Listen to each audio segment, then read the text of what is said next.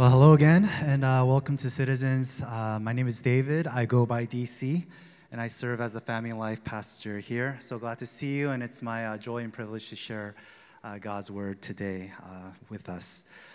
A few weeks ago, we launched a new series titled The Liturgical Life. Liturgy is a word most commonly used in a religious setting. It speaks of the order of worship, the different rituals and practices of a church. And there's a distinct rhythm that we have here at Citizens. And if you come enough times, you can identify what that rhythm is. Our liturgy consists of a call to worship, which you hear at the top. And then we sing a song of praise. We enter into a time of confession. We then receive words of assurance. We recite the Apostles' Creed together. And then we respond with a song of renewal. We have the preaching of the gospel. Then we celebrate that gospel by singing songs of praise. And then there is a benediction that we close at the end. And every Sunday we have the same rhythm. And so it's predictable. It can feel routine, and it's easy to go through the motions, but it is deeply intentional of why we do it this way. What we're doing on Sundays is reliving and retelling a story. And each liturgical element shares a part of that story. And we believe that this story is what our hearts desperately long for, because it tells us of a story of a God who loves us deeply with sacrificial love. It tells us that he has unwavering faithfulness and that he deeply accepts us. And this is what our hearts long for. See, whether we are aware of it or not, we are all telling a story in the way we live our lives. And that story consists of a beginning, middle, and an end. And the different parts of our story are intricately connected to one another. And our stories communicate meaning, purpose, and mission. And we all have a story we're telling. And for some of us, the plot of our stories come from a deep personal experience that we've had. Maybe you're constantly trying to prove yourself to earn the acceptance of others. To be acknowledged is the main storyline. For others, your storyline consists of a life of shame and guilt. You live your life trying to hide or run away or cover up, to atone for your mistakes. And so you live this life with a heaviness that you can't shake off. And for some, your story is about unresolved trauma and pain. You carry with yourself everywhere you go and into every relationship bitterness, anger, and resentment. And many of our stories look like this. And they're a result of the hurt we've experienced from those closest to us, whether it's our parents, our siblings, friendships, and sadly, even the church. But along with these individual experiences, there are stories that are being sold to us by our culture. It tells us what a good story looks like. It's the good life.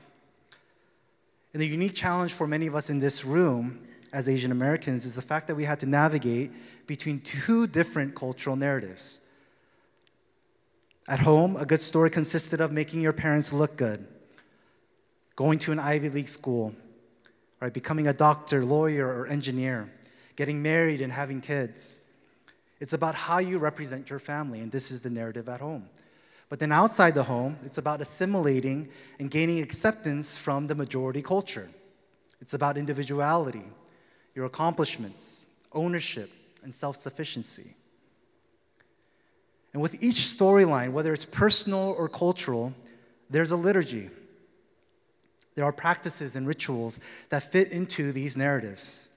It's how we make decisions, how we spend our money, what our schedules look like, what we prioritize, as well as what we're willing to sacrifice to live out these stories. For us here, and this goal of our series isn't to just give us a bunch of rituals and disciplines to do, but rather to help us see that there's a better story that Jesus invites us to be a part of. A story that leads to a life of deep rest, joy, and fulfillment. And each liturgical practice will help us relive the story of the gospel in our daily lives. And if we can experience grace on a daily basis, it can dramatically transform every aspect of our lives and every relationship. So last week, Pastor Jason preached on silence and solitude, right? Creating room in our lives to deeply experience the love of God, to hear his still small voice saying, I love you, I got you, I'm here for you, I'll never abandon you. And it's so hard to hear his voice because of the noise in our lives. And so we go to the quiet place to hear his voice. And this is what our soul desperately needs. Today we have another very challenging practice, and that is simplicity. Simplicity. If you have your Bibles, please turn with me to the book of Matthew chapter 6, and we'll read verses 19 through 24. I'll be reading from the New International Version, the NIV, so you can go ahead and turn there. But it should be up on the screen for you guys to follow along. Let's give our full attention as I read God's word for us. Do not store for yourself treasures on earth, where moths and vermin destroy, and where thieves break in and steal. But store up for yourselves treasures in heaven, where moths and vermin do not destroy, and where thieves do not break in and steal. For where your treasure is, there your heart will be also. The eye is the lamp of the body. If your eyes are healthy, your whole body will be full of light. But if your eyes are unhealthy, your whole body will be full of darkness. If then the light within you is darkness, how great is that darkness? No one can serve two masters. Either you will hate the one and love the other, or you will be devoted to the one and despise the other. You cannot serve both God and money. This is God's word. You know, every sermon that I have to preach feels like a self-indictment. God's word has a way of exposing parts of my life. And this one stung a little bit extra. But I know that God does this to us. Sometimes he exposes us out of love in order to offer us something better. So we have this practice of simplicity, something we don't hear too often when it comes to spiritual disciplines.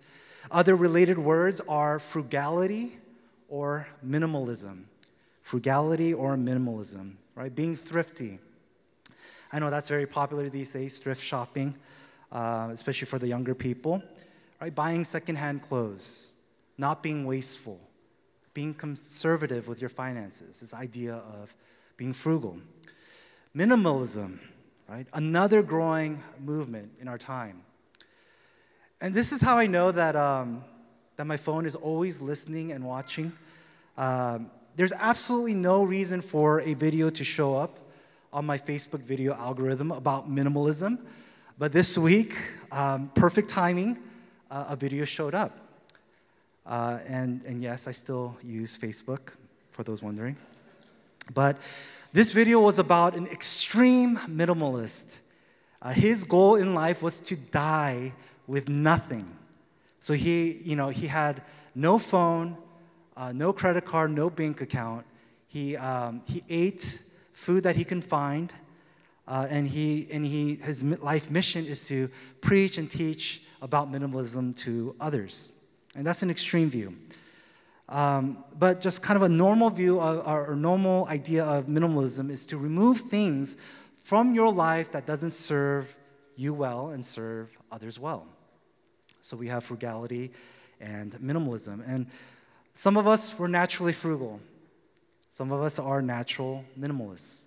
And there are certain aspects of both of them in the idea of simplicity, but there's actually more to it. And unlike the other liturgical practices that we'll learn about, where we can implement and add certain rhythms and practices to our lives, simplicity is about adding to our lives by subtracting. It asks the question of what can I take out from my life? What can I live without? And this is such a hard question to ask ourselves and then to answer. You know, I'm a YouTube premium member, small flex. I'm on a family plan with my brother who pays for me, which makes it that much better. But it was life-changing for me because my main form of entertainment is actually YouTube. And so I can go through all my subscriptions without any ads, and it was amazing. It was amazing. But there was a period of time when my brother forgot to pay the annual fee. And the ads came back, and it was unbearable. And I got so angry at my brother. Because once you experience premium YouTube, you can't go back to basic YouTube. And there was like a day where it was just the ads would just keep coming back, and I didn't really message my brother, but I was getting really close to sending him a very passive-aggressive text message about YouTube. I'm like, yo, what's up with YouTube, right? But it eventually came back after a day. But it just shows how crazy this life is and the conveniences that it offers, right? So when you're so accustomed to a way of life, it's so hard to go back. Right? It's the same for me when it comes to minivans. Like we've had a minivan for about 1.5 years, and we have 4 kids. Like I can't go back to an SUV. The SUV life now means nothing to me. It's all about the minivan, right? The spacing, the trunk space. But this is the challenge of simplicity. It asks us to do a thorough inventory of our lives and asks us what is not needed in our lives. It's a piercing and intrusive question, especially in our time, living in a city like LA, being the type of community we are, because we're so image conscious. What we wear, what we drive, what jobs we have, what home we live in. And then when you start to have kids, you start comparing your kids to other kids, what they wear, what activities they're part of.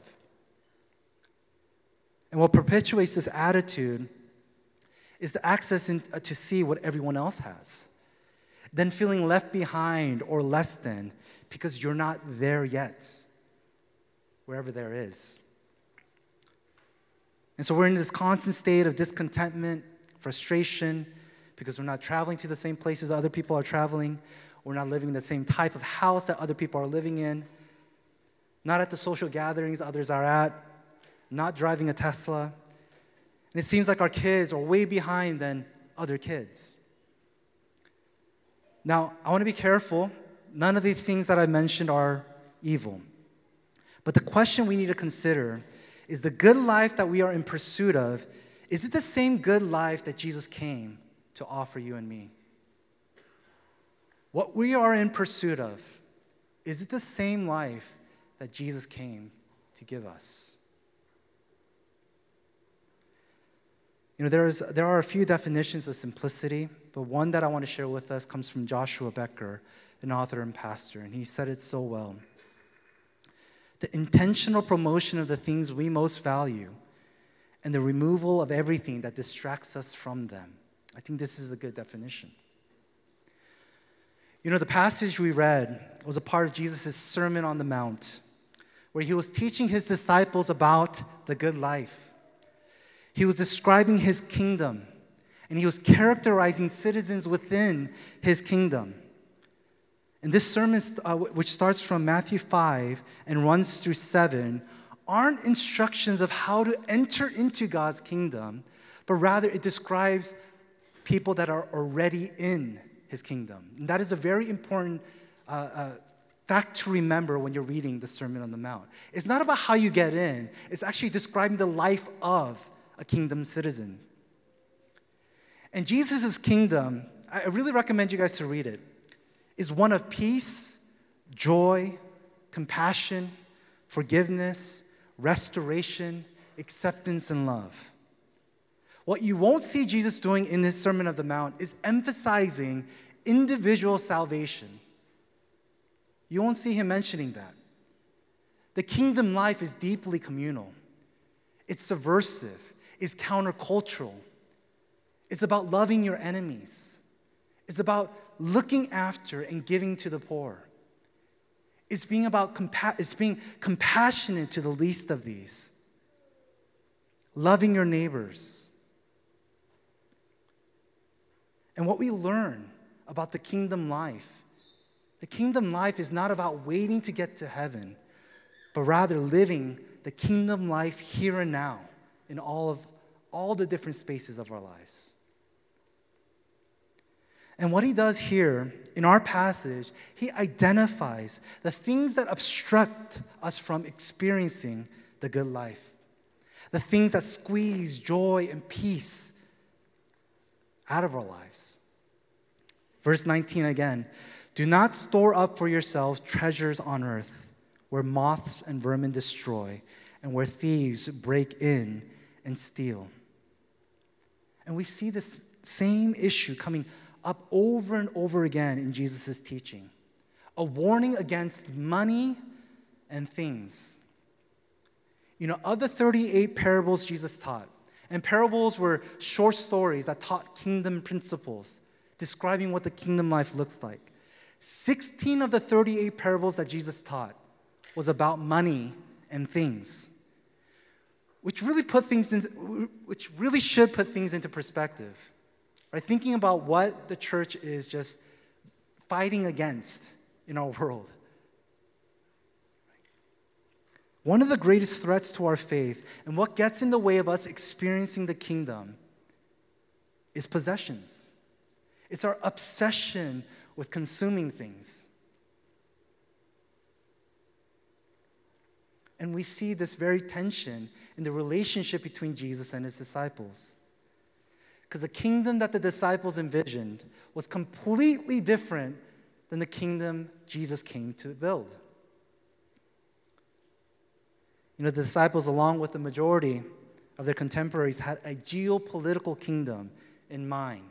To them, Jesus was a king who would come to overthrow Rome and to reestablish a theocracy. And who was in line to get a seat at that table? The 12 disciples. They had in mind prestige, position, and power. And that's why you see the disciples debating, who's the greatest? Who's the greatest amongst them? James and John comes to Jesus, can we be on your right and can we be on your left? Not knowing what that actually meant. And that's when you hear Jesus say things like, if you want to be first, you got to be last. If you want to be the greatest, you got to be a servant to all. Prospective disciples will quickly change their mind when they come to Jesus saying, I want to follow you. And Jesus says, let the dead bury the dead. When Jesus says, foxes have holes, birds have nests, the Son of Man has nowhere to lay his head. Quickly disappointed, they left. They weren't able to follow Jesus. Simplicity was Jesus' life. He was born in a stable, placed in a manger. He was a carpenter, making things out of wood. He had nothing to his name. He didn't own a home. He didn't have a fancy wardrobe. He relied on the generosity of others as he traveled to teach. And he would ultimately die as a criminal and be buried in a borrowed tomb. This is our Lord and Savior, Jesus Christ. And each time there was momentum being built up in Jesus' ministry. People wanted to give him a throne. People wanted to raise his platform. People wanted to give him more things. What do we see him do? He resists and he retreats, knowing that his mission was different. You know, the disciples had real worries and concerns, wondering about what they will eat, where they will stay, what clothes they would wear. Right after this passage that I just read, Jesus tells the disciples not to be anxious or worry about anything. But the thing is, they really had things to worry about following after Jesus. And what does Jesus do? He points them to the lilies of the field and the birds in the air. And he reminds them, God feeds them, God clothes them. How much more will he do that for you? Don't worry. Do not be anxious. Your Father knows all your needs, and he'll give them to you. And then Jesus gives them this promise: seek first my kingdom and my righteousness, and all the different things that you need will be given to you. Everything you need will be given. My kids, they love going to Target with me, and they especially love the toy section. And I let them window shop all the time. And, I'll just be on my phone, just walking around, and they'll come up to me with a toy in hand and say, Dad, I need this. I need this. And I'm like, no, you don't need that. You actually want that. Go put that back. And again, we'll go through this. And it happens at the cash register too, when they see all the candy. Dad, I need the chocolate. I have to again remind them, no, you don't need it. You want it. You have 3 other Barbies at home. We have plenty of snacks at home. You want it. What I realize is that we're not too different from our kids. Our problem is the same. We conflate what we want with what we need. This is the reality of living in America. I need that bag. I need that vacation. I need that new phone. I need that new model. We need bigger and better. This is not a joke. Months after Jane and we bought a home in Temple City, weeks after we bought a home in Temple City, Jane and we started sending each other Redfin links to other homes. I was like, not crazy. We just bought a home. And now we're already thinking about the next home that we want. It's a sickness. See, something happens when we habituate consuming things.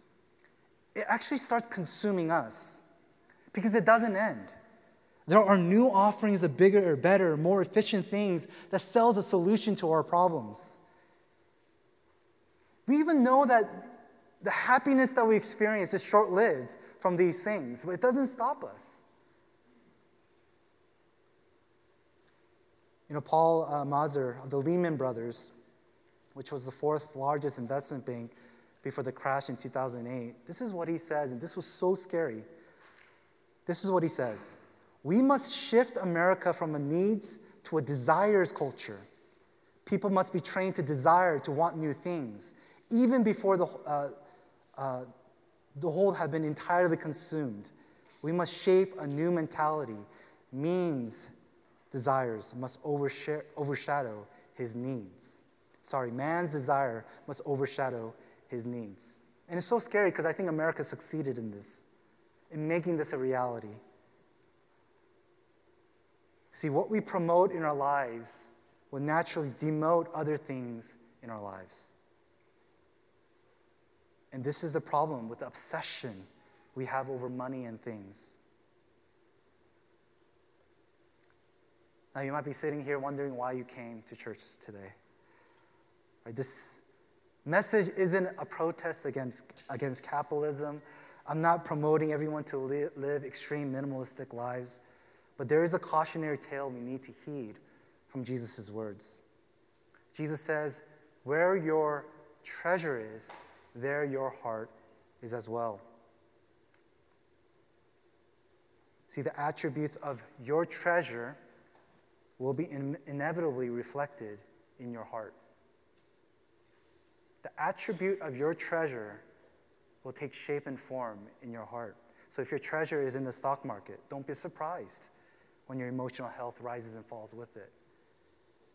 If your treasure is in actual material things, don't be shocked when you're dissatisfied, when you see others have the newer model of whatever it is. If your treasure is on experiences and vacation and events, don't be surprised when you feel dread on that flight back home and when you have to go to work the next day. See, what we see in God's plan in creation was for man and woman, Adam and Eve, to exercise authority and subdue creation, cultivate the land, name the animals, have positional authority over them. But when sin entered the world, it disordered this order that God had in mind. And Apostle Paul, in his letter to the Romans, this is what he said. Claiming to be wise, they became fools and exchanged the glory of the immortal God for images resembling mortal man and birds and animals and creeping things. Therefore, God gave them up in the lust of their hearts to impurity, to the dishonoring of their bodies among themselves, because they exchanged the truth about God for a lie, and worshiped and served the creature rather than the Creator, who is blessed forever. Amen. Simplicity is a practice that can slowly bring back the right order that God had in creation, where we are stewards and managers of things and not slave of things. It's interesting what follows Jesus' teaching on treasure. He talks about the eyes. Verse 22, the eye is a lamp of the body. If your eyes are healthy, your whole body will be full of light. But if your eyes are unhealthy, your whole body will be full of darkness. If then the light within you is darkness, how great is that darkness? What do our eyes have to do with treasure? For the first century audience, a healthy eye had a double meaning. It means that you lived your life with deep intent. There was a deep focus and intentionality in how you lived your life. And secondly, the second meaning is you responded to the needs of the least of these, of the poor. You had clarity regarding your life, and then you had compassion on your neighbors. That's what it meant to have an healthy eye. An unhealthy eye was the opposite. You were wandering aimlessly, living your life recklessly, and you would turn a blind eye to the poor. See, if our chief end in life is about accumulating and just consuming, everything in our lives can't help but be commodified. Your time, your work, people, and sadly, even religion. Everything becomes transactional. We dehumanize others. See, whatever is at the center of your worship will dictate your liturgy. The practice of simplicity is an active resistance in giving into the lie that you are what you consume. You are your wealth and your possessions.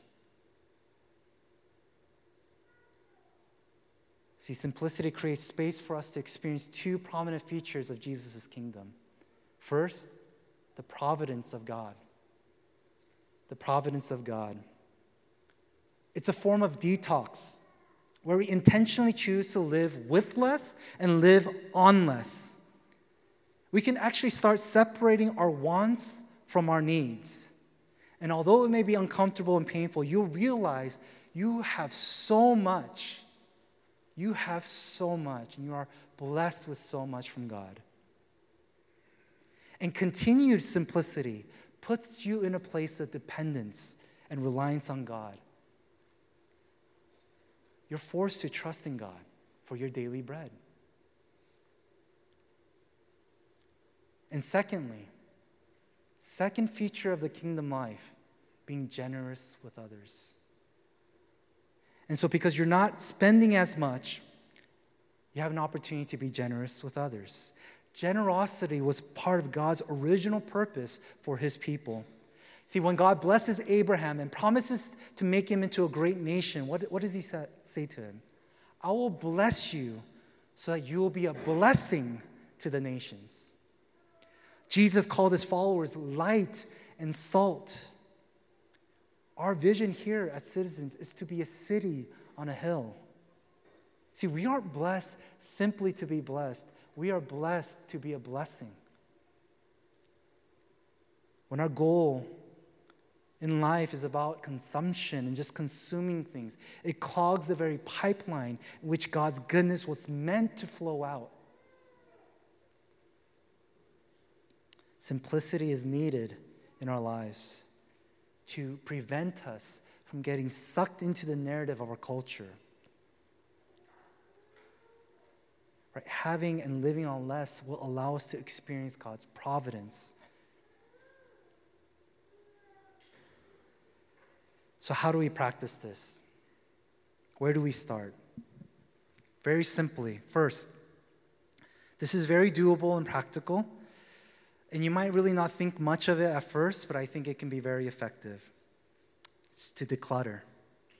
Start going through all your stuff at home and create piles of things that you no longer use or aren't needed. And what you can do is you can donate them, or actually you can sell them, right? Basically, Marie Kondo your house. Right? And doing this will make you realize some things. You don't need all of this thing. Oh, okay, it'll make you realize two things. Man, I am so blessed. And secondly, I don't need it. And what it'll also do, you will actually enjoy the things you actually do need. You'll appreciate them more. See, physically seeing all the waste and realizing what you can actually live on can influence your future stewardship and spending. So declutter. You could do this right now, today, when you go home. Secondly, this is a little bit harder, is to recalibrate. Recalibrate. The intentional promotion of the things we most value and the removal of everything that distracts us from them. You can tell me what you value. You can even write an essay of what you truly value in your life. But your schedule and your monthly statement will speak the honest truth. There's no way around it. So the challenge for us is to take a look at your schedule and actually take a look at your spending and honestly evaluate what you value. Is there a category in your monthly budget to give to God and give to others? I'm not going to put a percentage on it, but start somewhere and be consistent with it. And I understand how intrusive this is. And I know how hard this is living in LA, living in a recession or inflation. It's so hard when we can use every penny. And I feel it too. I'm with you guys. My son recently came to me asking me, can we get Wagyu? And I was like, Wagyu? Is that an app? And I asked him, what do you mean by Wagyu? He's like, Wagyu? Can we get some Wagyu steak? And I was like, Wagyu steak? Well, how do you even know what Wagyu is? My kids eat enough already, but now they want Wagyu. I'm like, I can't afford this. I understand how painful it is to look at your budget and actually to even set aside. But I want to challenge you. Does our schedule and our spending reflect the kingdom of God?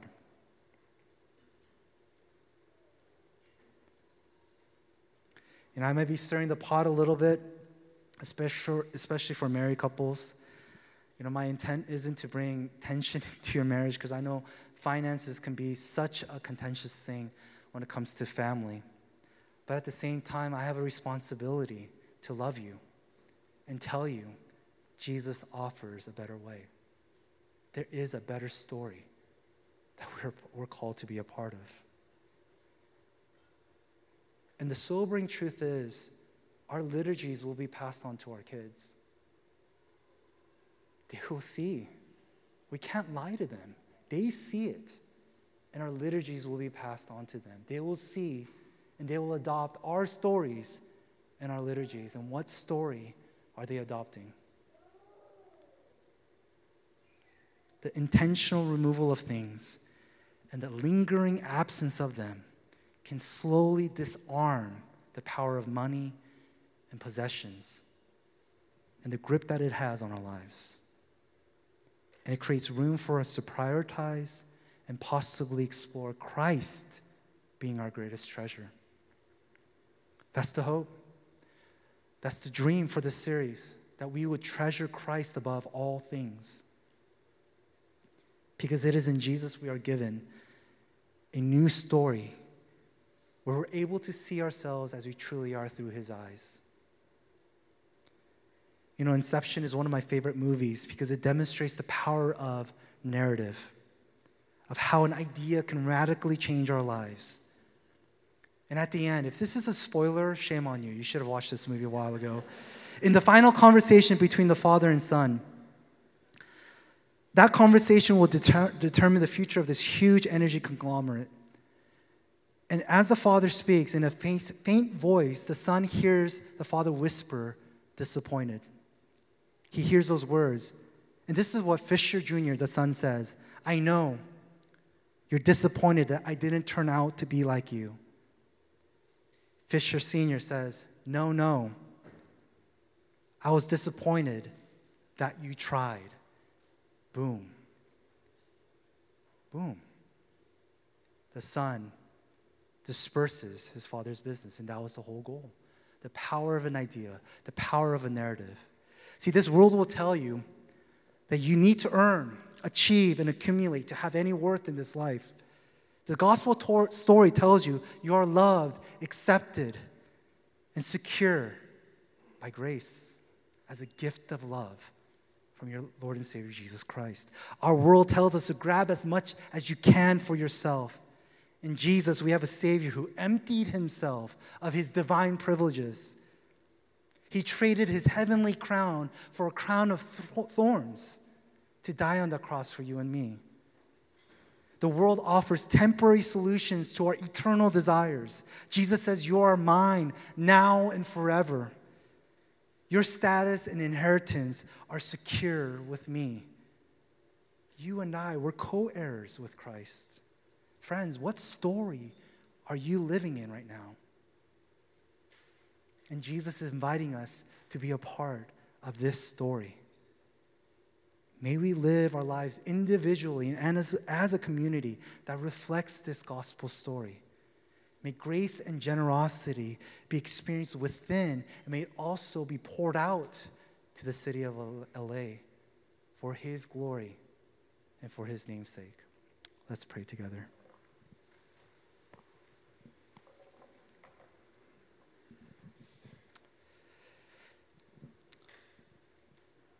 Father, this is such a difficult message to hear, especially living in this time in a city like LA, where we measure our worth by the things that we have, the experiences that we have, the clothes that we wear, what we drive, what we own. Holy Spirit, help us to see the true beauty of the gospel story, that there is indeed a better way, a life of joy, rest, and satisfaction that you offer us, where you call us to stop trying to earn, and just receive. Help us, Lord, to take you up on that invitation. Thank you for the story of redemption, that you can even change the worst parts of our lives and to redeem them and make something good from it. Thank you that we have a story that doesn't end in this lifetime, but we have something that we can be expecting towards. You have a room reserved for us in your kingdom. You are holding our inheritance for us. May our lives reflect these amazing truths in our relationship with money and things, that we can have a loose grip on them, and that we can even be generous with others. Help us, Lord, to see our lives through the lens of the gospel, and help us to see others as image bearers worthy of your love and your grace. And may we as a community live in the abundance of the gospel truth. Thank you, Lord. We need your help. Give us the strength to practice simplicity in our lives. We give you all the glories. In Jesus' name we pray. Amen.